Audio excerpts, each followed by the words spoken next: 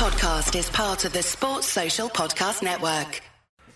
It's the weekend of It's John Givens hosting this week, and I'm joined by Leanne Prescott, by Andy Heaton, by Gareth Roberts, by Kev Walsh, and by Jay McKenna. It's a full room. A fantastic room, and I hope you enjoy your weekend coming up. But before all that, we've got a really good show for you, and we're going to start talking about kind of fan issues, and we're going to start by talking about the stadium, because there's been a few things over the last week or so. Jay, I'll start with you in that, people talking about the changes or otherwise in the members sale, and the idea about ticket allocation and how fairly it's done. And we do always talk about these things when we come up. Sometimes people say we don't, but we do always kind of raise them, and we always have a chat about them. But the place we always end up is, well, the stadium just needs to be bigger. Yeah. And that's the place we always end up. So instead of ending there, I'm going to start there. Yeah. The stadium needs to be bigger. Absolutely. And I think... See, I've been thinking about this more, because I think you're right. All these conversations come from a point where we end up saying, because the capacity is constrained, you've got to pick one or the other. Season ticket holder or member, kid or fella who's been going for 40, 50 years. And that's not fair. It's not nice. Why are we being tasked with making that choice? There's loads of people inside the club who get loads of money, and we're like, oh yeah, as volunteers, we'll pick who gets to go. And that's not fair. But I also... more so, given I think Madrid's crystallised this even more, because I think people got Kiev and thought, yeah, we're doing well here, we're back towards the big time. And you get to back-to-back Champions League finals, and then you win one. It's like, now we are in the big time, and this could be the beginning of something. And I think the stadium really should be now opportunity for Liverpool. We missed the boat in Istanbul, and there was an explosion of fans wanting to come. Demand, as we all know, matchgoers know much harder it became to get a ticket. You could, I think 33,000 went to Monaco alone in the run-up to Istanbul. Every single European game since, I think, is sold out. You cannot get a ticket for love of the money, by and large. So I think you'll see lots more supporters, people who watched it at home, young kids, youngsters who've watched it, maybe their dad or their uncle go to the match and have gone to Madrid and they've heard that story and have been in Liverpool, watching that parade, thought, yeah, I want to go. Properly, kids, Kev's probably got kids, love going to the match. You might have my nephew was up until about 3 weeks before the final was apparently a Chelsea fan at the age of 4, and now he won't stop wearing Liverpool kits. And get him out, the little glorious. you're not welcome. Big gag, ain't he? There's a boss story behind that, but he's a big gag. But it's like, he's going to want to go to the match, and he's not going to be able to, is he? He's not. There's no space. There's nowhere he goes, and I think there's a chance now for Liverpool to do what Man United done in the 90s and build a bigger stadium incrementally. They're not going to be able to do it all in one go, but incrementally, as the club we would expect and hope continues to be successful. I mean, Jay makes a point there, Kev, about taking advantage of moments, and it feels like Liverpool haven't done that in the past, and there's a real opportunity to do so here. The stock of the club couldn't be any higher. The playing squad couldn't be much better, although we're hoping it improves even more this summer. We're one of the biggest clubs back on our perch in world football again. With the club everyone's talking about, with the club that Mbappe wants to play on FIFA and all 2020. And we need more people in the ground. And I don't really understand, given that there was planning permission agreed for the Anfield Road, that they were meant to be having a little bit of a think after the main stand to see how successful that was, and it's gone brilliantly. What the hold up is? Yeah, I think the club now is run very well. I've been very critical of FSG in the past, but I'll hold my hands up and say I was wrong about them. It's run very well, but it looks like a bit of an opportunity for them, but also a bit of a seesaw moment, because if they just decide that, well, we don't really need to build the extra bit of the ground, that says to me then that they're not probably thinking long term about the plan. Now, that's fine if they're not thinking long term about being owners of Liverpool Football Club. That's their decision. It's a business to them. But building a new Anfield Road, specifically if we concentrate on the Anfield Road ends, right, there's nothing behind the Anfield Road now. The club bought it all, knocked it all down. There's a nice little fan zone and a car park there going back into Stanley Park. So there's nothing there now stopping that being expanded. There's a road that runs behind it, which if it was closed, would it be the end of the world? I don't think it actually would. There's not that much to traffic. I live around here as well, so it's not that busy that it needs to be even a tunnel underneath it. So the only thing holding them back can be the return on investment. But you think of the return on investment now on, I think me and Rob Gutman were talking about yesterday, and we said it cost 150 million or somewhere there or thereabouts for the main stand. Yeah. So if it cost 100 million to do the Anfield Road, And then if you just do the most basic maths and divide the number of seats by the price of ticket and the length in years that it's going to take, it can't be that long before it pays itself back. But you've got the opportunity cost that you're missing out on of, as Jake says, all these young kids. We've got another generation in this city now who've seen Liverpool win a European Cup and want to be part of that. And similar to the Istanbul generation, there'll be some of them kids who won't be able to get in there because they won't have, even if they've got a dad who goes to the match, they might struggle to get the kid the ticket. Now, we're all very fortunate that, as Jay says, I've got two lads, so I can take them because of, I've been going for 30 years and I've got contacts there, so it's a little bit easier that way. But if you're just a young kid, maybe you don't even know your dad, but you want to start going to a match, you've got no opportunity to do it. Some of them are going to get dragged to gutters. Like, it's naturally going to go to them. I want to go to football. I'll go and watch Everton if I have to, because some kids will want to do that.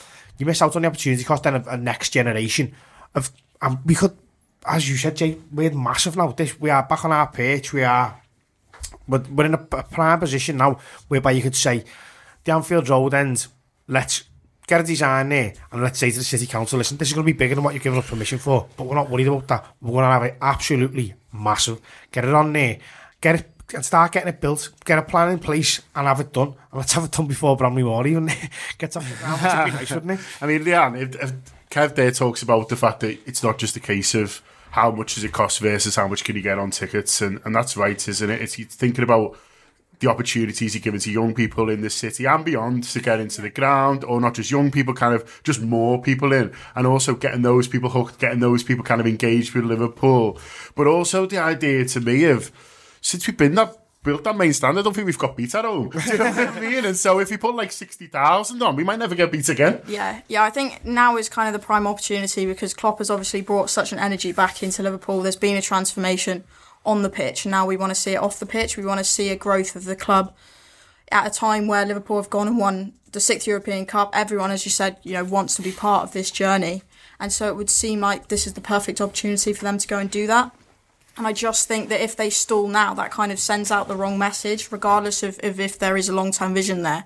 It sends out a message of, this is where Liverpool are in a golden moment. There's a lot of people and a lot of talk saying, the success is going to follow from that for the next era. And if you don't move now, when are you going to do it? You look at Tottenham. Tottenham didn't even have the success, and they went and got the stadium. They're in a position now where if they do get the success on the pitch, they've got the stadium waiting there for them.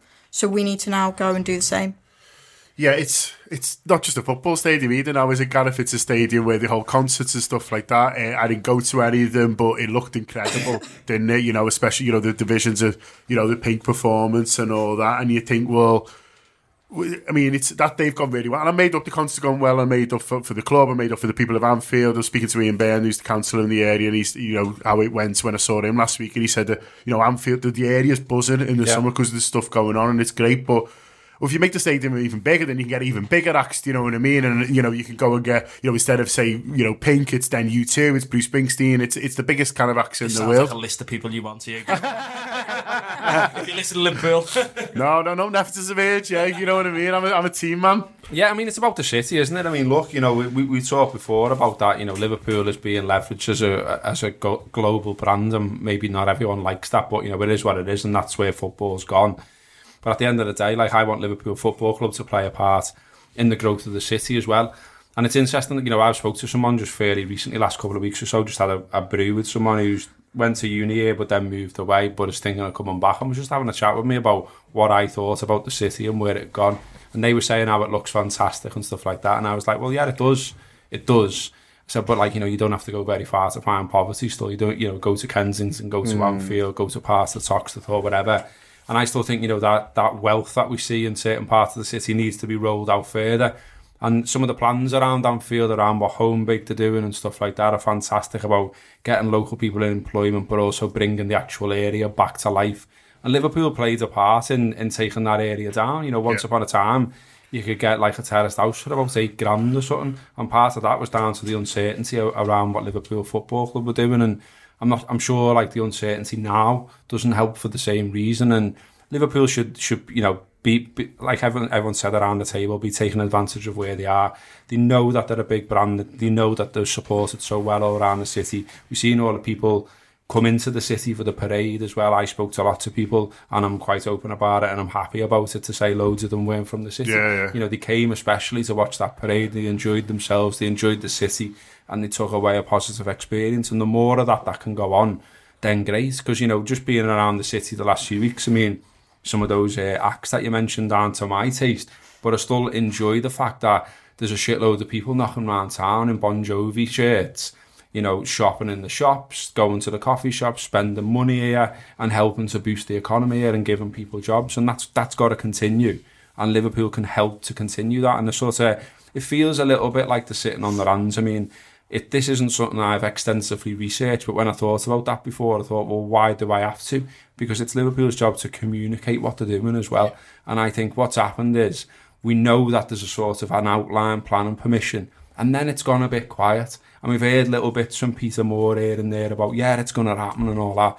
Well, tell us something concrete, when and why. And like, you know, even like, you know, there's a huge bit of space there right next to the ground that's supposed to be a hotel. Again, I don't know what the story is behind that, but why isn't there a hotel already? Because, you know, that could be full of people on beds, that could be jobs for people, that could be helping the community I've just described grow and grow and grow, because, you know, it's been tough for Anfield down the years and Liverpool hasn't been the best of neighbours at times. I think maybe with the anecdote, I'll refer to Jay on this because he'll probably know exactly what I'm talking about. Is whether No pressure, Jake. No. There's two trains moving. One's going at 73 miles an hour, the other on 66. Which one gets there second? Sorry, Andy, go on. It's all right. So what we know is that the original application was for an extra 4,000 seats, and that runs out in September 2019. Now, part of me wonders whether the change in the club and how successful it's been, and kind of mirrored to the aggression on the pitch, suddenly spending so much money on players, and etc., etc. I'm not trying to link the two, but maybe it surprised the owners a little bit, and maybe, you know, I'd like to think that the reason why, because I know there was talk in June about they were reconsidering the designs in so much of the nature of pushing the capacity upwards from the original plans, because there was talk of, there's not enough corporate to pay for it, or that the corporate offering wouldn't be sufficient to justify the cost. And I think maybe they've been caught cold by the demand for the tickets, and maybe they're being extra careful to make sure they get it right. Because you talk about these concerts that have gone fantastically well, but you forget the initial application for that got knocked back over a couple of technicalities. And, you know, we've been in situations before where we've been promised new stadiums, been shown designs, and then they haven't happened. So I can kind of understand, if this is the case, why the club, until it's absolutely set in stone what they want to do, are keeping quiet on it, because they don't want to disappoint. Yeah, I'm sorry, go on. That is FSG's MO by and large. They've learned the mistakes, you know, about saying things, they're going to do things, backing the manager and transfers, and they've seen it from the Nixon Gillette period. They're not going to do that same thing. They're not going to over-promise and under-deliver. But, and part of their model on this is they don't want to do too many capital projects at one time. That's what they've said. I don't necessarily agree with that, but that's what they've said. And so they've got Kirby at the minute, and that's it. So they've done the main stand, now it's Kirby, then it's going to be that. I don't think you cannot just wait. I think that plan works at a moment in time when you're Liverpool and you're trying to become the elite level club. Being the club we are now brings with it, and we've talked about this about players on here, it brings elite level club problems. And that's a thing you have to now factor into your decision making. And I think Liverpool need to look at this, because very cynically, right, they've been getting a bit of a hiding the past few days about member sales and tickets and availability and stuff like that. The easiest PR. But this is an opportunity now. Yeah, exactly. This is opportunity to do a number of things, to show you care, to show you've got a long-term plan. I think part of the question will be, how many can they get to without causing transport problems? How many can they get to without needing to involve corporate? But it has to be. It's like signing players. This is about statement of intent. This is about saying we are going to be, you know, it's the Shankly thing, I think. But Jay, the clock's already ticking on this. What I'm saying is that the original application's only got, 2 or 3 months? Yeah. That doesn't matter, that, though. You can get that. No, that can be extended. What talk to Kev about property, lad. He's won awards. I have won awards. Awards he's sponsored. This is what I was going to ask. Is it easier from a planning point of view to seek an extension to an existing permission, or put a new application in? I don't think either of them things for a club the size of Liverpool is a piece of piss, basically. Okay. So what Liverpool need to do is, Jason made a very valid point about transport issues. So we extend the main stand, and then what did we do for transport issues? We roped off half a Beck Road And no, you What can't buses get are out, queue? exactly, you can't get out the car for buses there. What needs to happen is there needs to be a train station that people can access. Rick Barry was talking about train stations, though, wasn't exactly, he? Do you know what I mean? Exactly, but the club now should go to the club now should then go to FSG. Sorry, the FSG should go to the council. And even if they have to do it in a bit of a lobbying way and say, listen, it's now time for the north end of the city to be on the rail network, which is ridiculous. But also in the same way, the club done that GVA report, didn't he? What it adds to the local community. You know, that's an important model for, you know, we bring people to the city as tourists, as visitors, week in, week out, and Liverpool should be pushing people to do that. Liverpool should be doing some of it themselves. I think there's a point within all of this of, I know they don't want to overpromise and underdeliver, but they need to try and have a bit of a conversation with people to say, well, what do you want? Because my other fear with a stadium, though, just to say, I do want them to get on with it. But imagine they came out and were like, yeah, we're going to have 4,000 seats. Everyone would be like, we're only going to 58. Are you messing? I think symbolically... And rightly so, though, but rightly so. Yeah, no, absolutely. But I think they should be coming back and saying, well, right, okay, how can we do this? If we want to get to 65, it might mean a bit of corporate. It might mean 1,000 corporate seats. So really, it's only going to be 64 for the GA fans. But that's the payoff. Exactly. But have that conversation. Because we've just sat in a room on Monday night with Liverpool. You know, I think the report's coming out. Probably you might be listening to this. Do you still get invited, lad? Yeah. Still, yeah, just about. I think the mafia, mate, you definitely can't get out. But I was finding myself sat there going, what am I doing sat here? Why do I care? Come out of habit. Why am I arguing with people on Twitter about tickets? Got nothing else to do. Pick and fight. But you sat there saying, like, you know, it is an opportunity if you sit down and talk to us and say, well, okay, this many members are going to miss out who went to European games last year. Never mind the new ones who want to come. How do we overcome that problem? Well, we need a bigger ground. We need more capacity. Well, okay, we're worried that, you know, the seat return might be over 10 years. Well, you know what, as fans, we're willing to take that. If it means there's a bit less in the pot for players, because we've got good players at the minute, we'll take that. Because, and it comes back to the Shankly thing. Shankly wants to build the pool up into being a bastion of invincibility and make everybody else submit. But the other Shankly quote about socialism, I think, gets misused. He talks about everyone sharing in the rewards. Liverpool is now successful. There is a reward from that. Financial, for the players and all the staff involved. For the ownership, the value of the club and their assets has just gone up astronomically. For us, we get to watch a really good, successful team and have some boss memories. But what about the next generation? What's their share in the rewards? Exclusion. You know, harder to get tickets. They've got an opportunity to say, well, you know, as we grow to be successful, you're going to grow with us. What's the legacy of it, basically? And buy us into it. Saying to us, well, you know what, we can only make this main stand, we can only make this Annie Road stack up if we have loads of young kids, loud, passionate support, building on it to drive us on to be even more successful. So that, like Gibbo says, we never lose a game again. That's your commitment. So that everyone turning up isn't going to take for granted next year that Liverpool are the European champions and, you know, bask in our glory. Everyone should be turning up saying, well, you know what, this new stand's been built and we're going to make ourselves even louder, even more passionate and drive them players onto them extra 2 points that might win you the league. And I think that's the trade-off where they say, well, come on, we'll genuinely do it together. So it's about presenting and delivering on a vision, isn't it? I mean, you know, you look at Man City and, like, look, we can volley them everywhere about some aspects of their ownership and all the rest of it. But at the same time, if you speak to City fans, if you go to that area of Manchester and speak to people there, they're actually quite happy with what's happened because they've got great facilities on the doorstep. They've got opportunities for kids in that area to play football. You know, the scouting in that area. They've been good neighbours, basically. You know, no matter what else you want to say about that regime. And I know they've got more money and all the rest of it and blah, blah, blah. But that's kind of what Liverpool need to do for me now. Because once upon a time, these people came in, they made mistakes. You know, you said before you're wrong about FSG, but were you though? Because have they just got better? Do you know what I mean? Yeah. I think probably they have. I think at first they made mistakes, but they have learned from those mistakes. But they need to continue to do so. I think loads of the work that they've done has been fantastic. But I'd like to think other people in Liverpool, the city, with vision as well, get stuck into the owners as well and say, listen, this is great for the city, great for the area.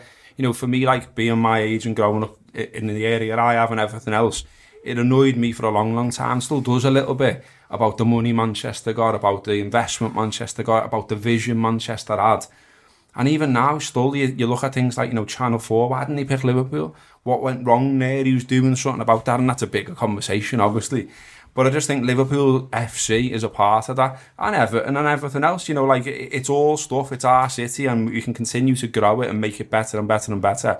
And it's a world away from what it once was. It's way better than what it once was. But like I said before, you don't have to drive too far or walk too far to find the pockets where there's still problems. And Liverpool can play a part in making all that even better. And the engagement in football thing, which you used to were touching on before, is so vital because, you know, I'm literally watching my own kids grow up not being engaged in football. They're more engaged in computer games, you know, and even things like, you know, I go back and visit my mum and dad and look at fields where I used to play football with my mates, and the fields have gone, or they've been landscaped, or they haven't got goalposts there anymore, which I don't understand. You know, there's less people engage and participating in the areas that I used to play football, from what I can just see on that evidence.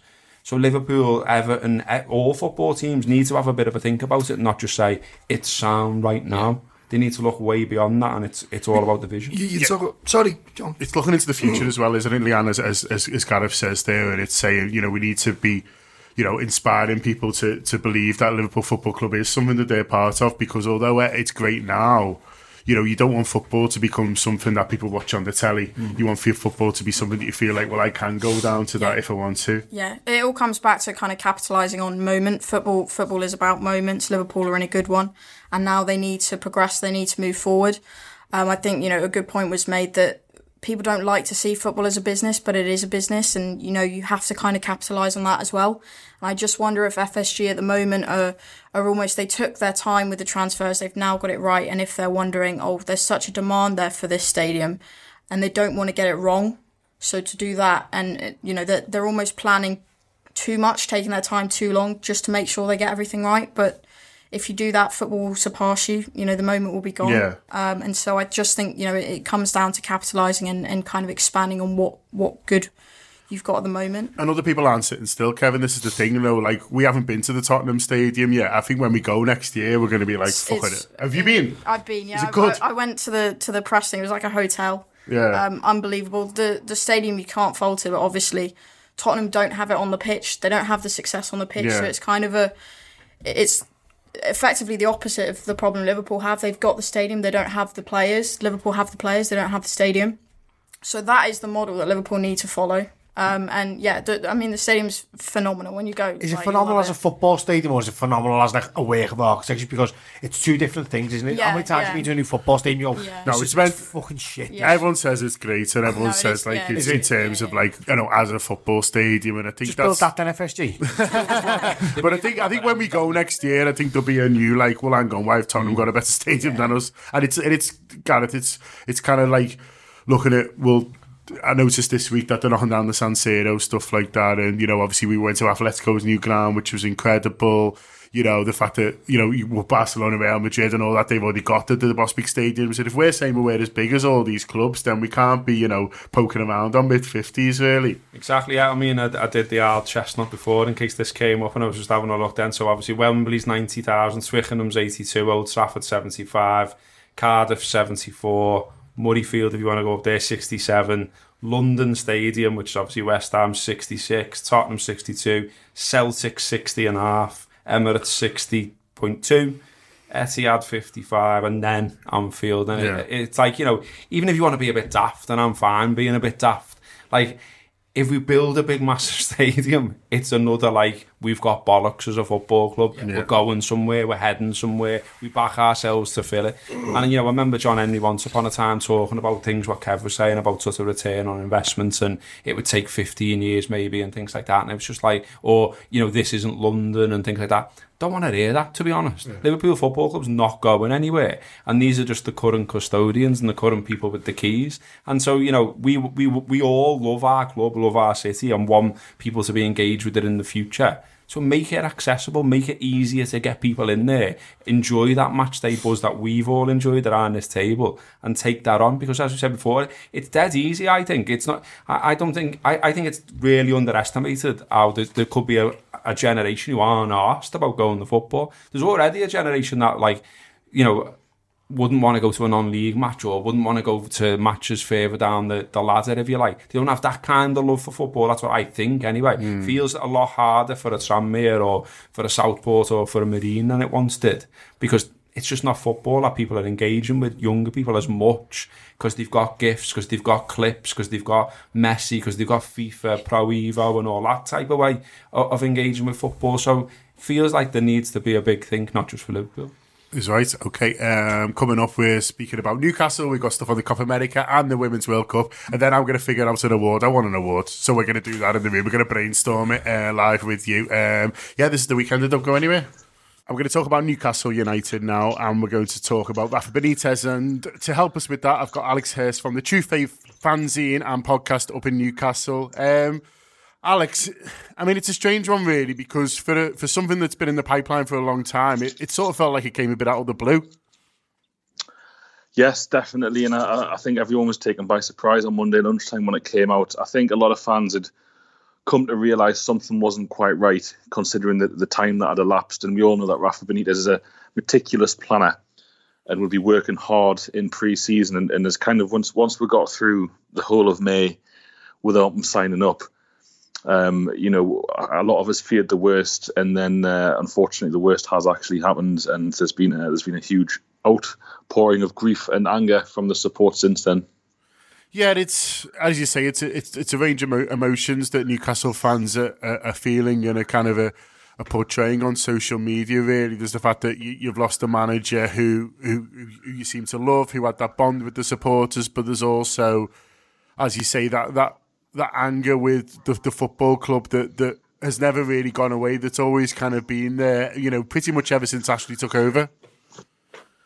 Definitely, and there's an arrogance around the people who run Newcastle United, and there's definitely an arrogance around Mike Ashley, but even the people he's installed to do the job for him. The two previous appointments before Rafa Benitez, and by the way, Rafa Benitez approached Newcastle United for the job, not the other way around, were John Carver, who's hopeless. Where's he in football now? And Steve McLaren, who's hopeless. Where is he in football now? Do you know what I mean? So there's a lot of trepidation around that, and the fact that they wanted the Rafa Benitez, by all accounts, to work within their model, their proven failed model, just kind of shows that nothing's really changed. And there's a real feeling, if you read things that Lee Charnley has said as managing director, and that the very few communications he puts out there, because he doesn't really speak to fans, because it don't matter. He's always talked about the collective success and how the players don't get enough credit. And there's a real feeling that they think they've done a great job. They think Rafa Benitez gets all the credit.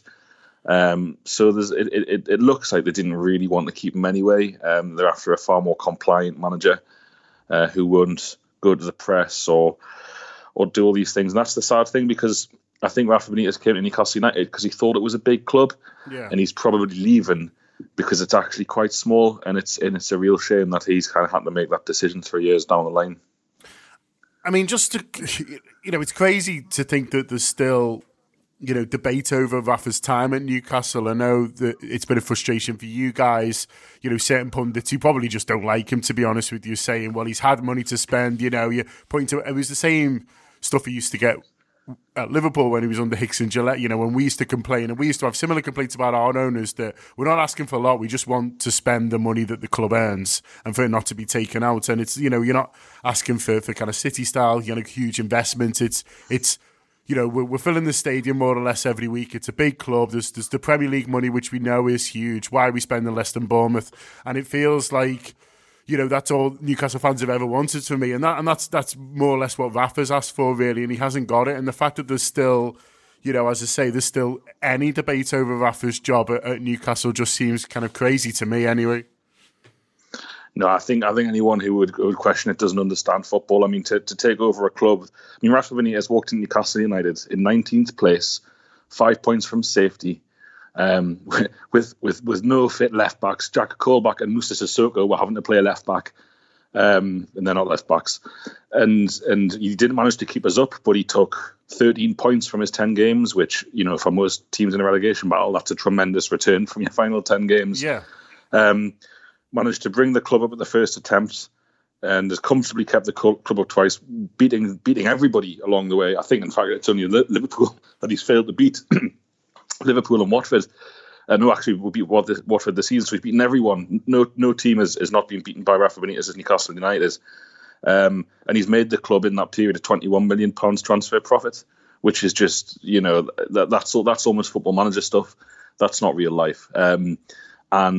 It's true of any fan base and any club. The people who know the club best, the people who watch the players and the team every week, and he transformed a football club that was devoid of any passion, realistically, and was headed down to the depths that our near neighbour Sunderland currently find themselves in if he hadn't turned up. And he's done a tremendous job, and I've just been podcasting and writing about it. And some of the last 3 years as a supporter have been some of the best 3 years of my life. And there's been plenty of dross along the way, and there's been defeats, and there's been bad feeling and anger at the owner and lack of transfers. But ultimately, the last 3 years will be treasured by Newcastle United fans, in my opinion.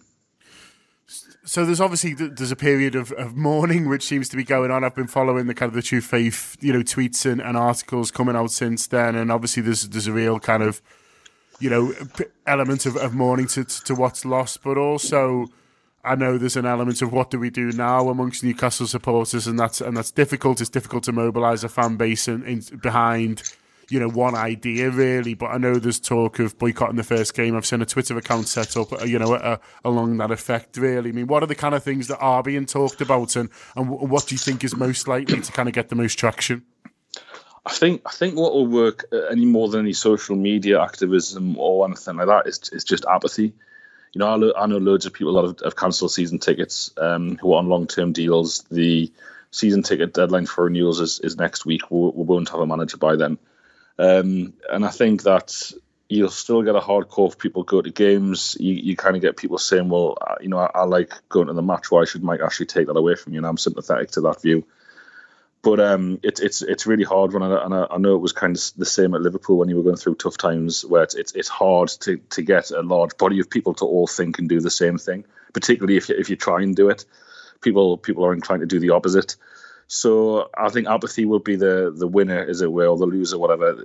People will just stop going to the match. People will stop caring, and the club will have to bring a manager in at incredibly short notice. And then they've got a major. There's like 45 days until the transfer window shuts or something. They've got half a first team to buy, with players that are out of contract and players that have said they want to leave. So it's a massive task. I'm the chairman of the Newcastle United Supporters Trust. We've picked up 4,000 members since Monday. Wow. So we have a few plans in the pipeline for down the line for a few different things. So we're hoping a lot of fans join us. We're not a boycott movement. We're not a protest movement. But we can certainly lend our weight behind any boycotts or protests. But ultimately, I think the next few weeks, if the club starts spending money again and they bring in a reasonable manager, people can be won round. But people will never forgive them for this. And obviously the fear is that we know that. I know these clubs have got managers, but a Leicester, a West Ham, even an Everton, I don't think he'd go to Everton because he didn't like them. But those kind of clubs, if they were to get hold of a Rafa Benitez, they could become serious forces in the Premier League. And I think that would be quite painful for Newcastle fans. I think we'd much rather he went to China or something like that and never came back. So that's the fear, having to play against a side managed by him. But, we'll have to wait and see what happens. Is the fear that you might lose a few players? I saw an article saying that up to 5 might leave, and I think it was quote tweeted by a Newcastle fan saying only 5. And it must be a case of the fact that the players have all come out obviously in support of Rafa Benitez, thanking him for the time there, and they must feel a little disillusioned as well. You talk about apathy, but that must be the case amongst certain players as well, who thought, well, maybe Rafa had brought them to the club, or certainly, he'd helped develop them. And they must be thinking, well, what's the direction of the company that I currently work for? 100%. And I think the sign of a good manager, particularly when you're in the part of the league that Newcastle are in, is you never heard any complaints from players not in the team. You didn't hear about players wanting to leave. You didn't hear, I don't think anyone put a transfer request in his whole time at the club. Compare that to before we came, when we had key first team players constantly talking about leaving. Musa Sissoko's, Gini Wijnaldum's, people like that. So he obviously had a tremendous amount of respect from the players. And yeah, it's going to be a tough one. There are players that Rafa Benitez has significantly improved. Someone like Jose Perez, who is a really, really good footballer, will be thinking, well, when Rafa Benitez was here, there was obviously some sort of plan from the club to try and progress, push back towards the top 6.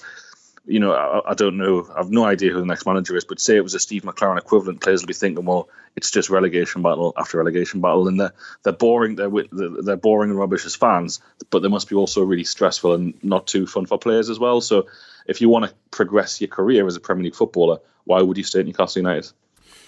Just before we finish, Alex, I just want to talk a bit about Rafa Benitez, the man, because I think the people who know what he's like, as a manager, but also as a person, as you say, those fans who kind of work with him really. And I wrote something for Paddy Power this week where I talked about, there's this impression of Rafa that he's cold, that he's detached, he doesn't celebrate goals, he fall out with anyone and stuff like that. Whereas Liverpool supporters love him and Newcastle supporters love him, and you don't sort of get that bond with someone who's not warm, who's not, he's a winner, yeah, but he is an individual, isn't he? That obviously resonates with a certain type of person, and that's been Scousers and Geordies. Definitely not. I'll tell you a story, hopefully for your listeners to give them an idea. I'm really lucky through True Faith, where back in the early days when the club still liked us and wasn't at war with everybody, when he first came, when it was what Rafa wants he gets in the Championship season. We were really fortunate to go in and have kind of lengthy meetings with Rafa about like literally everything. His time at Liverpool, Newcastle, Real Madrid. He started the guy talking and he didn't stop him. I must have spent about 20, 25 hours with him that season. Wow. And the first time I went in, I was late, massively late, because I couldn't find the training ground, because the training ground is an embarrassment and like it's hidden. It's not like most Premier League training grounds where obviously you couldn't miss them. So I was late and I walked into the room, obviously never having met Rafa Benitez before, nervous as anything, got this, you just sat at work, someone from the club's ringing, would you like to come in and meet Rafa Benitez? It's like, yeah, yes, I would. Is this real? Is this a wind-up? And I went in and everyone, there's about 4 other people from different fan groups there, and everyone was silent, and Rafa Benitez just stared at me. He stood up and he went, you do realise it's a £1,000 fine for being late to this training ground. I didn't really know what to say. He walked over to me and he said, how do you want to pay? Do you want to pay in instalments or pay up front? And I didn't know what to say. And he just gave me this massive 2-handed bear hug. He's like, sit yourself down. So he's a hilarious bloke. I'll never forget that. And he's obviously, like you say, he's totally different to that, persona that he has of being very calm on the touchline, which is obviously for the players because he likes his players to remain calm. I mean, I know we've already talked football, but we've hardly had a red card in the 3 years he's been here. We've had 2 that were rescinded. That's possibly because the players are so calm and collected like him. But away from the pitch, he's an absolute gentleman. And the community work and the charity work he's done in the city is, other managers do it, I'm sure, but no one has gone out of the way as much to do it as he has and done as much good for stuff like the NUFC Food Bank. The Disabled Association. He's always given up his time and his money, and he's going to be a massive loss, not just as a football manager, but as a person and as an ambassador for this region. Here. Huge thanks to Alex for joining us. Do check out what the True Faith are doing on Twitter and also online through the websites as well. I'm sure there's more tales to be told into this story. Maybe Ashley will sell it and end up back at Newcastle. You never know. That'd be lovely, wouldn't it? But in the meantime, thanks to Alex for joining us. And I think we're going to talk about Copa America next. And it is John Gibbons for the weekend. I'm delighted to be joined by Simon Edwards on the phone, who's becoming our Copa America correspondent, sort of whether he likes it or not. So, Simon, thanks for coming back on the show. No, thanks for the invitation. Happy to talk Copa America. Okay. Enjoying it. Well, good. Well, I'm glad you've been enjoying it, and the football that I've seen's been good. I want to start by going through the groups, and we'll start with Group A, and that gives us a chance to talk a little bit about Brazil as well, because that's where maybe Liverpool fans are interested, would be closest, with Roberto Firmino over there getting on the score sheet as well, and they seem to have returned to form a little bit, qualified with ease in the end for the last 8 with a 5-0 win over Peru. Firmino on the score sheet again, and played pretty well in that game from what I saw. Yeah, I think it definitely helped that Peru shot themselves in the foot twice in the first 20 minutes. With Brazil in this tournament, they've looked really good once they've scored the first goal. It's that first goal that's been an issue, and some Peruvian issues, Gallese kicking the ball straight at Firmino, and a bit of sloppy defending early on, gave Brazil that foothold in this game. And once they had that, then they ran away with it. They looked great. Coutinho and Artur in midfield were really nice, passing between themselves. That looks like a really interesting combination. Coutinho is so much better in the middle than he is out wide. It just doesn't really work, particularly for Brazil. But with Everton on the left, who's had a really impressive tournament, and actually Gabriel Jesus played on the right and did quite well. They played Firmino and Jesus, but Jesus was on the right wing. Firmino has been a slight issue for Brazil just because they want someone to be a focal point for them in attack. I think Firmino's best when he's able to be fluid and to connect with players that he knows really well. Coming into the Brazil side at times, he wasn't quite providing what they wanted, but they've kept with him. He did well in this game, scored a nice goal. I mean, gifted somewhat, but finished it nicely. So, yeah, it's interesting to see what Brazil do moving forward. But for me, the issue with Brazil is that first goal. They struggled to get it against Bolivia. It was late in the game. They got a penalty. Then they scored 3 in the end. They couldn't score against Venezuela. So, for me, against Paraguay, it will be interesting to see how that goes because Paraguay are going to sit deep, I think. So we'll see how that goes. But, yeah, so far, Brazil, definitely they've got quality. Artur is a big game changer for them in midfield because he's so good on the ball and passing and moving. Him and Coutinho look good. It's whether they can play those two in the middle and still have enough to keep things tight. But, yeah, so far so good for Brazil. You mentioned the Paraguay game that will be taking place sort of as we're talking. So people listening to this will probably know that the result kind of before us. But so we don't want to preview it too much because you'll just end up looking silly. But the fact is that it looks like I know Fernandinho is going to miss out and Casemiro already missing as well. I mean, this is from a Liverpool bias point of view. But do you think the manager might be regretting not taking Fabinho at the moment? Yeah, perhaps. I mean, it looks like Alan's going to play. I think in this game, Paraguay have Almiron, who's been impressive and converts defence to attack very quickly. But they don't have much else going forward. I mean, they're going to win 6-0 now. I've said that, but I would be very, very surprised. I think they're going to be playing for penalties, basically. And the 2 of the last 3 Copa Americas, they beat Brazil on penalties. There's no extra time, so be interesting to see. But yeah, I think they do look a little bit short in that position now. I think Alan in this game will be fine. But moving forward, it would be good to have an extra traditional kind of hard-working ball winner in there for when they need it.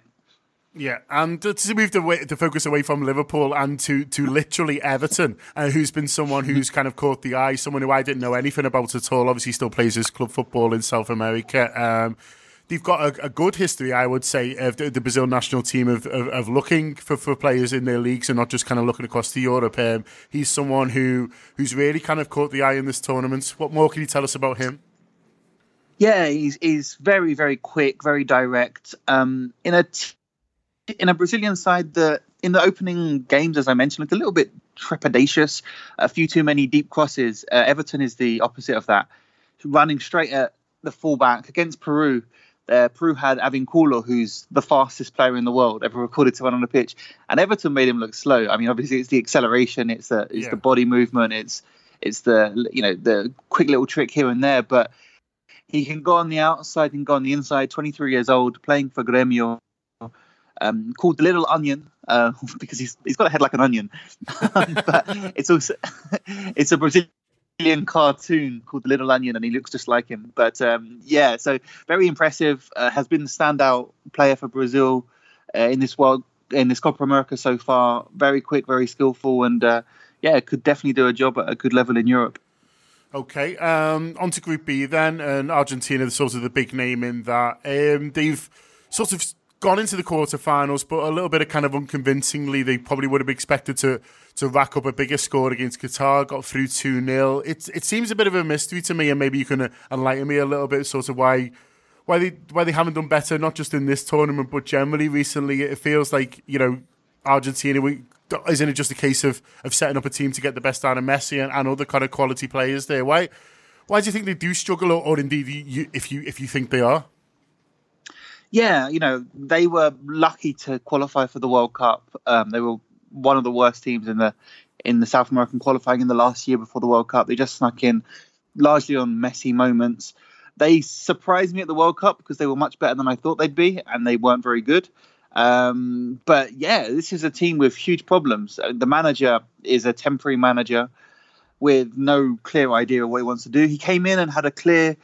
He set his stall out and said, we want to play with wingers, we want to be more direct, more vertical. And then Messi came back and you can't really do that. So his plan wasn't really viable with Messi coming back in. Obviously, you play Messi. Messi is incredible. But often Messi has to do everything and people don't really take responsibility. Aguero's come back into the team, which makes a lot of sense. And they look like they're now going to play Aguero and Lautaro Martinez up front, which is a really good front two with Messi in behind. But the issue is they're bad at defence. They individually, the defence is bad and collectively they're awful. Otamendi looks terrible. Foyt is incredibly clumsy. Good player, but particularly for this Argentina side with so much pressure, he looks really, really clumsy. Saravia at fullback looks poor. Tagliafico obviously had a great season in Europe, but again, doesn't look at that level. Franco Armani is a good goalkeeper, but people don't seem to trust him very much. In midfield, they don't really have any defensive midfielders. Lo Celso, Paredes, De Paul, good players, but the balance isn't quite there. This was by far the worst Qatar have played, and they almost got at least a point in this game. And this is the best Argentina have played. So Argentina will go on to play Venezuela, and I don't make Argentina favourites. On paper, they're a team full of superstars, but they just don't play that way. There's no collectivity, there's no responsibility, there's no organisation. And Messi just gets stuck doing everything. You know, you've seen moments in this tournament where everyone's clinging to the touchline and Messi's in the middle with 7 men around him. It's insane. So we'll see what happens. If things click, of course, this is a team that has goals in it. But I think if you attack the Argentine defence, then you score because there's no organisation there. So we'll see. We'll see indeed. And then Group C to kind of finish off. I've got to talk about Uruguay. I've got to talk about Luis Suarez. He's been very Luis Suarez in this tournament. Everyone will have seen the clips if they didn't see the game of claiming for the penalty for handball from the goalkeeper. He looked like he was trying to get a pitch invade that booked at one point. He's been his best version of himself, I guess you could say. Yeah, I mean, he's just super competitive, and he'll do everything to get an advantage. So, yeah, you can't really complain, but it does look a bit silly when you're trying to get a handball on the goalkeeper. And well, what happened with the pitch invader is he was running around the pitch, and Jara, who is also a bit of a controversial figure, particularly for Uruguay, having stuck his finger somewhere intimate on Cavani to try and wind him up and succeeding, and Cavani responding to not having that kind of intrusive behaviour, reacting angrily to Jara in the previous Copa America. So Jara's not very popular in Uruguay, to say the least. But yeah, Suarez, Jara tripped up the pitch invader, and Suarez said, "Hey, send him off." Apparently, that is the correct call, but it's a little bit harsh and not very sportsmanlike from Suarez. But yeah, I mean, he embodies the traditional Uruguayan win at all costs spirit, and it's done well for them over the years. It certainly has. Chile in that group as well. It's nice to see Alexis Sanchez doing a bit. I wouldn't quite say rolling back the years, but he's looked lively, and he certainly looked at more of the player that we knew 2 or 3 years ago. Yeah, definitely more confident. I think his fitness, I mean, obviously we're talking about a ridiculous benchmark because he could run forever, but it's not quite what it was in terms of his sharpness, but he's definitely been looking better. For me, this Chilean side is all about the midfield three. Vidal gives them all the energy. They've got an interesting player in Pulgar, who's 25 now, playing for Bologna, but he's really good at passing the ball alongside Aranjuez in the Chilean midfield. For me, that's the key to this Chilean side. They're going to play Colombia next. I think Colombia are probably favourites just because this Chilean side is aging. They've still got Bosa Joe. Remember the guy from Birmingham back 10 years ago? Yeah. He's still the fullback. Yeah. So the defence is more than the sum of its parts, but the sum of its parts isn't great. Gary Medel, the little defence midfielder, is playing centre-back. So that, for me, is the vulnerability with this Chilean side. They've also got Eduardo Vargas, who played in the Premier League and didn't really do anything, but has been very good for Chile over the years. So they've got a good passing midfield, a defence that's organised and unified, but a little bit lacking in pace and physicality and height, which could be important. So it'll be interesting to see how they do. But I think Colombia could get out that defence, and as long as they keep the midfield quiet, then I fancy their chances. But Sanchez definitely looking closer to what we've seen before, very much more confident and taking a bit of ownership for this team. I think he was a bit sidelined at Man United at times.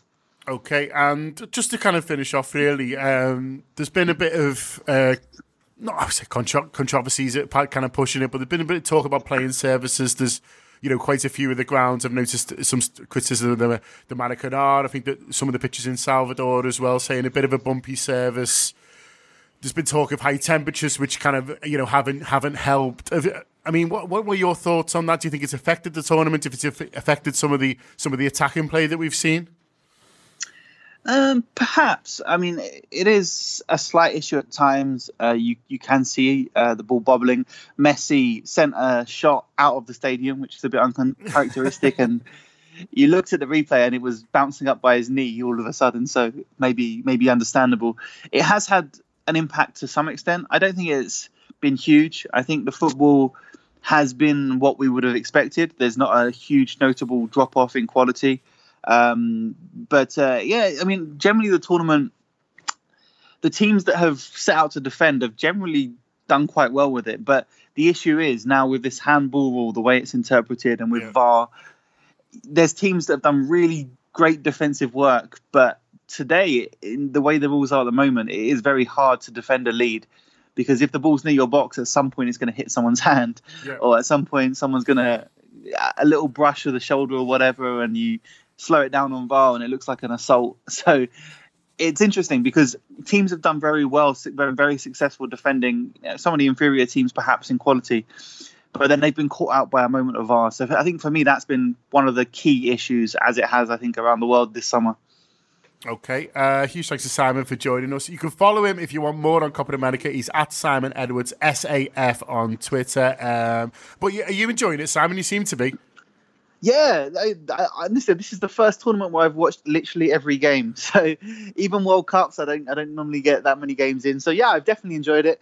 There's lots of different styles of play and stories and narratives. It's not World Cup quality. It's not European Championship quality quite, but there's no easy games. South American teams always make a game of it. They'll stick in. They'll try some dirty tactics. They'll push the boundaries. So even when it's a really strong side against perhaps a weaker side, they'll definitely do something to kind of even the score a little bit.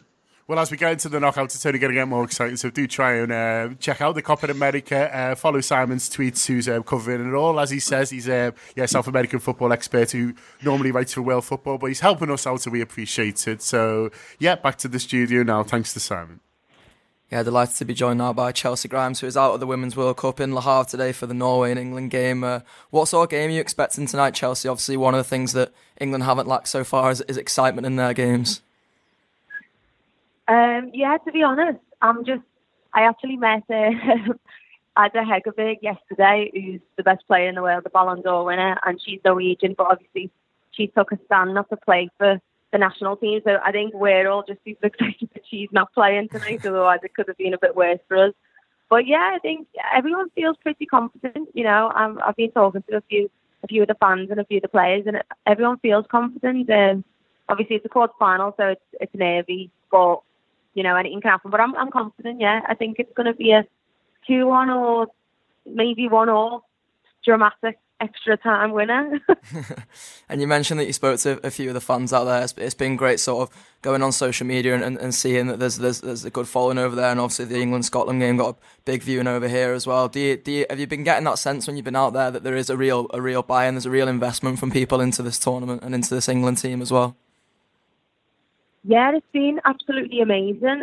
Obviously I've got a little piece that runs throughout the show. Every time there's an England game on, I have like a 2-minute thing at half time or before the game, where I get to go into the city and speak to some fans and just get a proper vibe. And every single game I've been to, it just got better and better, and everyone's feeling more confident with every game, even though, the last game against Cameroon, it was, actually people were speaking about everything else apart from the football really, because it was so dramatic. But yeah, I think I'm going to get out in the city in about an hour and go and see what's going on. But in our hotel there's been a few, and like I said, everyone's just buzzing. You know, with England in quarter-final of a World Cup, it's just amazing. And you mentioned that obviously Hegerberg's not going to be there for Norway tonight. There's a couple of doubts for England as well with Millie Bright and Steph Houghton. How do you think they'd be able to cope if those two weren't to play? I mean, hopefully they're going to be all right because, you know, they're the two centre-backs that have played the whole tournament and right throughout. So I think if you take that out, that's a massive loss for us if even one of them go, never mind two of them. You know, I feel a bit worse if they're not there. But I feel like, you know, they're not going to want to not play in a quarter-final. Like I said, it's a huge game for them in the squad. So I think that they should be all right, fingers crossed. And you mentioned about the sort of controversy that VAR has caused, and obviously a few of the antics that went on in the Cameroon-England game. How much has that been a talking point from people who are around the World Cup and the people that you've spoke to? How much have people been commenting on that? Because it almost feels like VAR is almost always in this dress rehearsal phase where we're all looking at it and going, well, when it finally gets implemented, is it going to be this disastrous? Yeah, I mean, it's just, for me, I hate it. At the minute, it's just, you know, you can't even celebrate a goal without waiting 30 seconds to see if it's a goal or not. I think it is slowing everyone down, and it's just not, it's not the same, is it? I think when it works well, it works well. But even going back to that USA-Spain game last week, I was at that game, and I didn't think that was a penalty at all, but it went to VAR, and it was still, you know, the ref said it was a penalty, but I watched it back, and I thought it was soft. So, you know, VAR's there, but still the referee can make a decision on it. So I don't know. Like, it's a shame that it's being spoken about this much, but it is affecting every single outcome and every single result. So yeah, I think it's not right. Yeah, it's not. They've not got it right. But you know, let's see when it comes in the Premier League, it's going to be a whole other thing, isn't it? Yeah, absolutely. I imagine there'll be a lot of people complaining about it then week in, week out. There's obviously some massive games coming up this weekend, though, particularly tomorrow's game on the Friday, France against the USA. Obviously, France the hosts who've sort of set the tournament alight at the moment, and the USA who are always favourites going into it as well. Do you anticipate that that's going to be, you know, the clash that it's being billed to be? Yeah, obviously, if we get through tonight, we play the winner of that game. You know, everyone here and everyone who I've spoken to who's a massive football fan still think that France could be the favourites. Some, you know, USA, like I said, I went to that USA-Spain game, and they looked a bit, you know, they didn't look themselves, really. You know, you push them at the back. Like, I've spoken to a few of the USA fans as well, and they're super confident because they win all the time. But around the rest of the teams, you know, they're saying USA haven't really been tested. So I think if we got them, I do think it would be like it would be an exciting game. I think we could beat them. But, you know, let's see if France can do it for us first. I mean, I'm waiting for an upset, so that will be a big upset. But like I said, France are a good team, so that's going to be an amazing game to watch. I think if you're a football fan and you're a neutral, it's going to be a good one. Do you think there's a chance then that complacency could sort of creep in a bit for the USA, particularly for a team like France, who sort of, they have been described as the outsiders, but they've also shown at this tournament they're more than capable of really putting it together? But the thing is, you know, obviously France are playing on home territory, so that helps massively. But if you've been to one or even listened to it on the radio or watched it on TV, any of the USA games, they travel with about 40,000, 50,000 fans. And they just take over the stadium. So it is like the 12th woman in there, you know, playing. It's hard. The fans just shout for everything, and they're so rowdy. And I think that atmosphere tomorrow, I'm excited to get into the stadium just to see if it's, you know, half France, half USA. And it's actually going to be like a massive battle between the fans as well to see who can get behind the team more than the others. The atmosphere is just going to be mad. So I think the advantage will be to whoever's fans are louder tomorrow, maybe.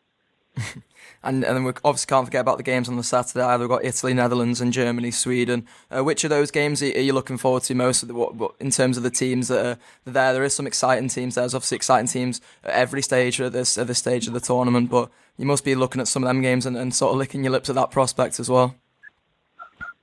Yeah, I think, you know, I've watched a few of the Netherlands games, and, you know, they're both fronts. Who plays for Arsenal. She won Player of the Season for the FA Awards. When I performed at that, she was there, and I met her after the game, and she's so lovely, so humble. She's just become the highest goal scorer for the Netherlands now, and she's like 20. She's 23 or something, very young anyway. Yeah, she's a threat, and the way she plays is just like, you know, so calm. It's just such a gorgeous footballer to watch. I've watched Italy as well, and I think if Netherlands get through there and whatever, and they're playing Italy, I'd expect Netherlands to win both games. To be honest, Italy are a bit robust and they push it about a bit, but I can't see them beating Netherlands if I'm honest. So yeah, both two good games, but I think if it goes to plan, maybe Netherlands will come out stronger on that side. You seem to be confident from what you were saying before that England should be getting through tonight against Norway. Is that something that you're excited about the prospect of that? Excited about the prospect that maybe England could go on and win this tournament?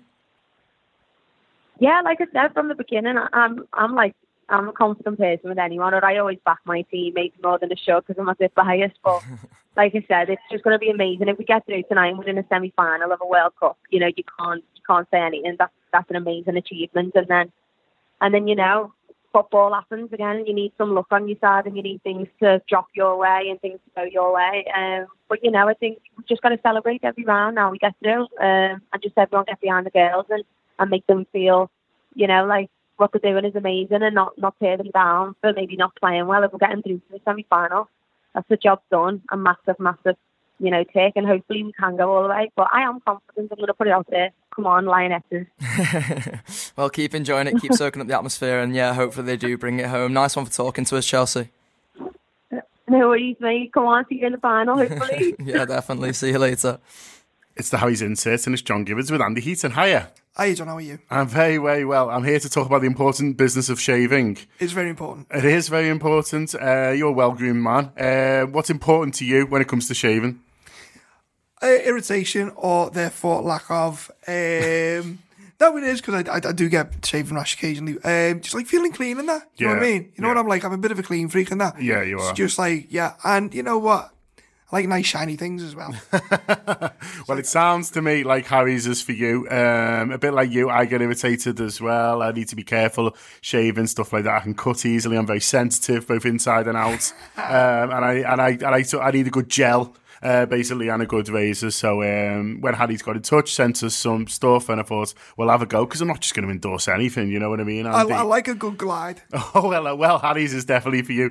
So if you want to sign up to Harry's today, what you get from Harry's is a razor that includes everything you need for a close, comfortable shave. So that is included a weighted ergonomic handle. That's a shiny thing, Andy. 5 precision engineered blades with a lubricating strip and a trimmer blade. A rich lathering shave gel, which sounds like you're going for the massage, but no, it's just a shave. And a travel blade cover, because I know you're Mr. International. Going away this summer, aren't you? I am, mate, yeah. All sorted? I am off. We have booked. We are going away. Booked it, packed it, effed off. Exactly. Yeah, I've had my haircut today. You know what I mean? Get in there. You can go over there clean shaven. Well, maybe there is still time if you want to get an exclusive offer from Harry's. You can get a trial set today for $3.95 by going to harrys.com Anfield. That is harrys.com/Anfield. Right now it says, but that feels a bit aggressive to me. £4? Yeah, £4 and you get all that. No, seriously, because I spent like 14 quid on like 4 blades the other day. Well, that is why. That is Harry's story. They say for decades, one big razor company has relentlessly increased prices and reaped immense profits at the expense of their customers. So by taking less profit and directly selling straight to you over the internet, Harry's offer their blades at half the price. So there you are. So Andy's kicking himself, spending a fortune in boots, but you don't have to. Go to harrys.com Anfield and get your trial set today. Thanks to Harry's for this. Back to the show.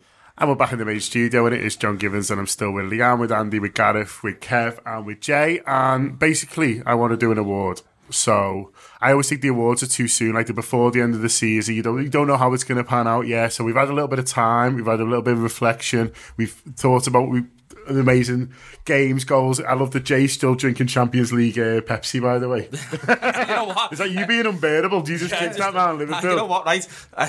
I go in and I think I'm going to get the moment Mo Salah on. I'm just going to put it on my desk and work all the time. Heavy Evertonian was supposed to for fuck's sake. Has he got that again? So I want to do an award for the Anfield app, and I want it to be given to one of the players, but I don't want just a general kind of player of the year type thing that Virgil just wins. I mean, Virgil still might win it, but I want him to work a little bit harder. So I want it to be like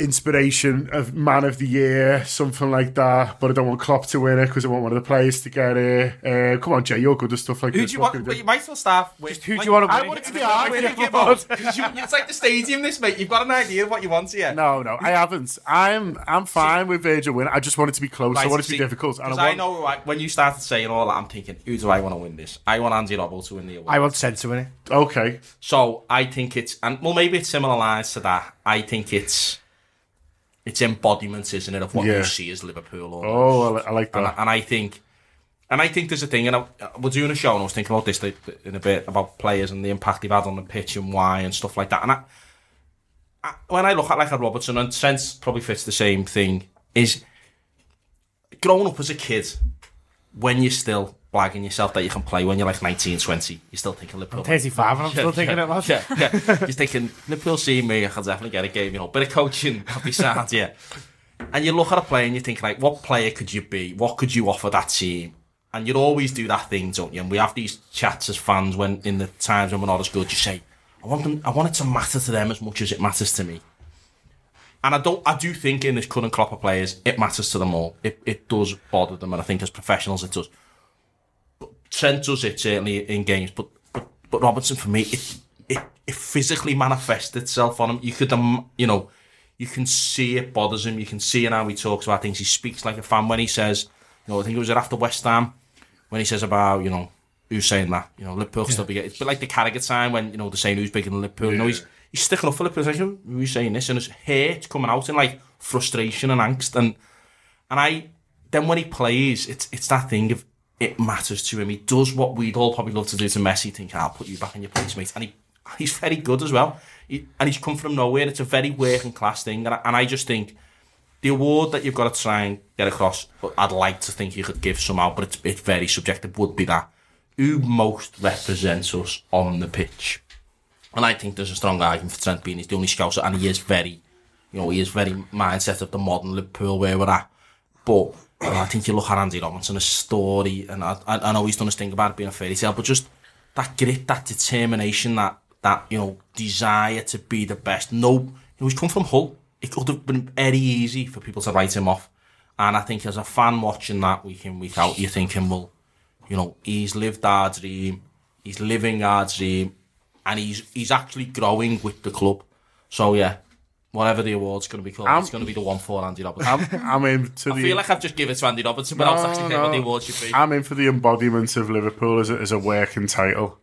That might get changed, but I like that idea of like who like us on the pitch. Do you still want to give it to Trent, or is he the one you're going to lobby for? I'll lobby for Trent and then figure out what the award is. Yeah, but one. I think we've sort of got there what the award is like. Yeah, because one of the like the facets of the award can be, how did he celebrate goals? And Andy Robertson celebrates goals like a fucking loon, which I love, do you know what I mean? And Trent, when Origi scores that goal in the European Cup final, goes absolutely off his head, like we did in the stands. Yeah. So that's got to be a part of it. Whereas, listen, Big Verge he didn't want that money, but he fell over on the floor and had a little lie down. Fuck. Get a grip of yourself, Verge, if you want to win this award next year.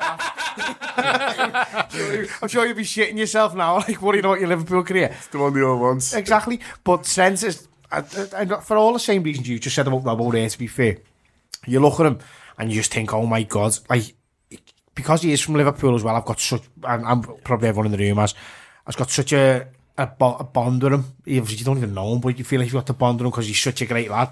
But he's doing all the things around what the club should be doing. So as Under Armour money, it looks like he's going to be donating the majority of that to local causes. Things like that goes a long, long, long way in this city. And for Trent Alexander-Arnold to be 20, beat 2 European Cup finals, lost one, learned, come back in, got dropped for the Barcelona away game, by the way. Dropped the rest of what you want to call it, but it was dropped, and come back in and finish the season so strongly. I'm going to give it to Trent. Whatever it is. I mean, Robbo, have you got any thoughts on what the award is you want to give it to? I mean, two strong speeches already. We've not even made it. To be fair as well, like, I absolutely love the pair of those players as well for the same reason stated, but and mine isn't that different either. But I haven't got like a fancy name for it. I'm just going to call it the Keep Fucking Going Award. and the Keep Fucking Going Award's going to James Milner because he's 33 years old. He's already won the league and stuff like that. He's had his big time, if you like, at Manchester City. He's been playing footy professionally since 16 years old as well. And like, you know, so like none of this is new anymore. And like, you kind of think, you know, like, is there not a point where you think, I don't know, let's be bored of this or whatever. And yet he's still going, still pushing himself, still the ultimate professional. And we all know the stuff about the sort of the test pre-season and how he came out top and things like that. But also stuff like Warnock told us, and like, you know, we said it on shows, so it's fine, and it's not like breaking any secrets or anything. But he said, like, not only does he eat right, drink right, and all that kind of stuff, which we already know, but like he does loads of stuff off his own bat to make sure his body's in the right place. So he's getting all kinds of like massages and personal trainers and stuff like that during the summer, which, you know, I'm old enough to remember the times where they all just went on the piss in the summer. Do you know what I mean? Came back a stone overweight. Came back and put a bin bag on him like around Melwood for a bit and was like, that'll be sound. And so, you know, he is like the sort of ultimate professional, but I also think that does him a bit of a disservice in that he's also a great player. He does what he's always asked. You saw loads and loads of times during the season, literally Klopp turn into the bench and go, and Millie, get on and box it off. And he'd go on and box it off, Fulham aside. So he's another one as well who does loads of stuff charity-wise. We know that. We've done stuff with him around this foundation and things like that. And I just think he's a sound fella. And as well, you get the sense that, you know, he gets on with everyone at the club. He's got the respect of everyone. He's got the respect of the manager, but he's got the respect of all the players. Seeing little things as well, like he was out helping out, I think it was Nat Phillips at one point and things like that. And I just think, you know, we all look at Klopp, obviously, because he's the figurehead, he's the main man and all that, you know, he's the godlike genius or whatever. But you need all those almost like mini managers when it's the squad is as big as it is and it's got all the facets to it. And it feels like Milner's definitely one of them. And like, I just think, you know, the way he's able to take the piss out of himself with the little hobble and celebration and all that kind of thing. And like, I'd love to like have a chat with him and just say, you know, like, what are you thinking now when you're here, Liverpool linked with all these players again, and you're 33 years old, and you know people regularly talk about that? Are you thinking, fuck them, I'm playing next season because I want to win the league? Or are you thinking, I'm winding down? I think we know the answer, don't we? So fuck it, the fuck it, keep on going award goes to James Milner, I'm saying. Into it. I'm with the Liverpool embodiments. And like, it's mad, isn't it, when you think about everyone's just said. I agree with every word. I couldn't disagree with anything anyone's just said. But and for those exact reasons, I go with Jordan Henderson. Yeah, another one. Definitely. Only because everything that we like, that we value as a club, I think, you know, through thick and thin, wind and rain and all that stuff, all the romantic stuff, you know, about being written off. Aside, he's replacing Steven Gerrard, possibly the club's best ever player. He's written off straight away because he's come from Sunderland. You know, people don't like him. He's had grief off everyone, and he hasn't moaned about. He hasn't moaned about it. He just got on with it, and built. And it's all about determination and never giving up. And you look at that photograph with him and Klopp after he seen, I don't know whether it's before or after he's seen his dad in Madrid, and it just fits with everything you brought up to believe in. And look, everyone thinks their own football club is special, but you talk about characters in a team, and very much the similar reasons to Milner, I think, as well. You know, he's just gotten on with it, and there's a steel in him, you know, and it would have been very easy for him. And you talk about a kid who was nearly sold to Fulham under Brendan Rodgers, you know, and I think it was his determination to stay rather than them not coming to a deal, which, you know, is the reason why he stuck at it. And the lad's Liverpool captain, he's not had it easy ever, and it's only now, I think, that he's getting the respect he deserves, and he's shown. I mean, people talk about him as a footballer for a bit. But we've seen in the last couple of months where the arrival of Fabinho's freed him up a bit, and you see him what ability, you know, he's got, which only emboldens it even more a little bit, that he's been that disciplined, that he's restricted himself when it would have been easy to show off a little bit. And look where he's ended up, lifting the European Cup. So if we're talking about Liverpool and Bosnia, and I know he's not from Liverpool, and if Trent's 2 or 3 years older, then it's obviously him, because he's going to play 300, 500 times for Liverpool. Yeah, and he's got more years to win, and we're going to do it. We're going to do loads of this brand new award. It's going to live on and on. This as well, because Henderson's celebrations are fucking sick. Yeah. So quiet. And there's that little skip when he thinks Liverpool are going to score as well. He loses it, only his head literally goes in that moment. There's an opportunity here as well, by the way, that, you know, we mentioned before about sort of Liverpool as a football club not being the only thing that's in Liverpool as a council and stuff, and there's loads of people. There's an opportunity here. He's turned down the opportunity to have to freedom of City of Sunderland, saying he wants to wait till the end of his career. So get in there, Liverpool, and give him freedom of City of Liverpool first. But on top of that, I'm going to get off my soapbox for Jordan Henderson in a second. But what I will say is, there's sometimes there's always long debates about what, you know, Liverpool, if you're from Liverpool, you're not from Liverpool. And I always try and articulate the fact that it's not being from Liverpool, it's being of Liverpool. And we've got plenty of friends, close friends of ours who we know who aren't from Liverpool, but they're the Scousers as they come. Yeah. And I think Jordan Henderson, if you're going to pick anyone who's the embodiment of that at the club at the minute, it's him. So yeah, Jordan Henderson. Great, another great rallying call behind someone there, Leanne. It's like a ban this filth, this. But sound it. You had that talking. Yeah, he's just stolen my speech. So. No, I would go for Jordan Henderson as well. But I think, you know, the wider thing is there's so many stories in this Liverpool team.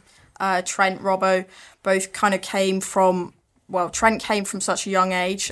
Ball boy in 2013-14, now Champions League winner. Robbo unemployed to being Champions League winner. Jordan Henderson almost swapped for Clint Dempsey to Fulham, Champions League winner. Divock Origi was going to get sold, Champions League winner. I'm just trying to mention that we've won the Champions League. Unbearables. Like Jay with his drinks. But no, I think there's so many different names that you could mention, but I just think, you know, that goes to show what a good season it's been as well. Yeah, okay, I think we're going to do it. I think it's going to be the Embodiment of Liverpool Award. Name might change, but that's going to be the theme of it. We'll do a little poll. We'll put it out on our social and stuff next week and get voting, and then hopefully I might take the award over to America or something. I was just about to say we should make this a thing with like the golden sandwich. Oh yeah. We'll make it like we'll do a big award. Not too heavy though if I'm taking it to the States, and I'll present it in drunk mix zone. John, who are you going for? Sorry, who are you going for? I don't know. I think they would do it all. They were all really good shouts. I don't know. I think after saying I didn't what want would the award be as well? Like, you know what I still love? Remember when we were in the street and the sign for the city? Oh, the fist.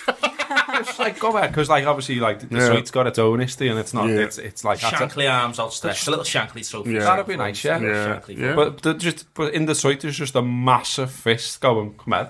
Yeah, it appeals to Robbo, as you can imagine. If anyone out there can make an award, like, get in touch. We'll pay you, like, not being a minge bag. yeah, we'll pay your cost. We'll do it. Let's do it and see how it goes. So you guys are going to decide. You can vote for anyone you want. I'll put all the players on the squad and on there and all that, and you can vote for whatever you want. So maybe we'll do some more of these kind of pictures. Boss, isn't it, Kev? We've just come up with the award, the Embodiment of Liverpool thing, and Gibbo's going to present it in America. Oh no, I assume we're going. As the inventors of the award, I just assumed we were going. Listen, co-founders. Listen, I want to thank you both for the idea for this award, but if you can sign these pieces of paper saying you are not to do this. Could be used to on the award. Kev's yet. I wouldn't fancy paying the additional luggage. I'm just fucking soaking the size of my head, mate. Go on, John, you're not having a go. No, I'm going to wait. I might do a little video next week. Oh, here's the thing, though, genuinely, if in something like that, and it's a positive of Liverpool, isn't it? There's an argument for loads of them players. Yeah. There's an argument for loads of players just sitting there thinking, you know, Alisson doesn't want to celebrate winning the Champions League. He wants to phone his kids. Yeah. Wants to phone his kids. All the players, you know, Lallana's on the pitch phoning his dad. There's a little clip in that new UEFA video where he's like, "Hey Dad, it's me." It's like, wait, well, it's probably come up saying Adam.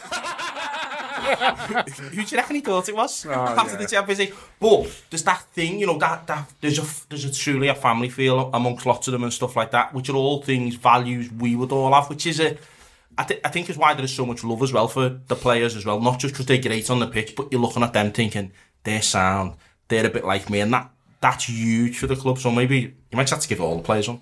You might be fighting at the training camp, mate. Well, I hope they are. I hope it becomes the one they want. After Maguire. Well, like Liverpool have got like 8 European Cups made up since they've won it in Madrid. We just have to do duplicates, we pass it around. Well, you know. Kibbo's going to be bladder going, lad. It was going to be you, isn't it? Lad, I voted for you, but for Kev. You know, Kev. That's been fun, hasn't it? That's been a good weekend. Thanks a lot to everyone in the room and obviously the callers as well. Up the Reds.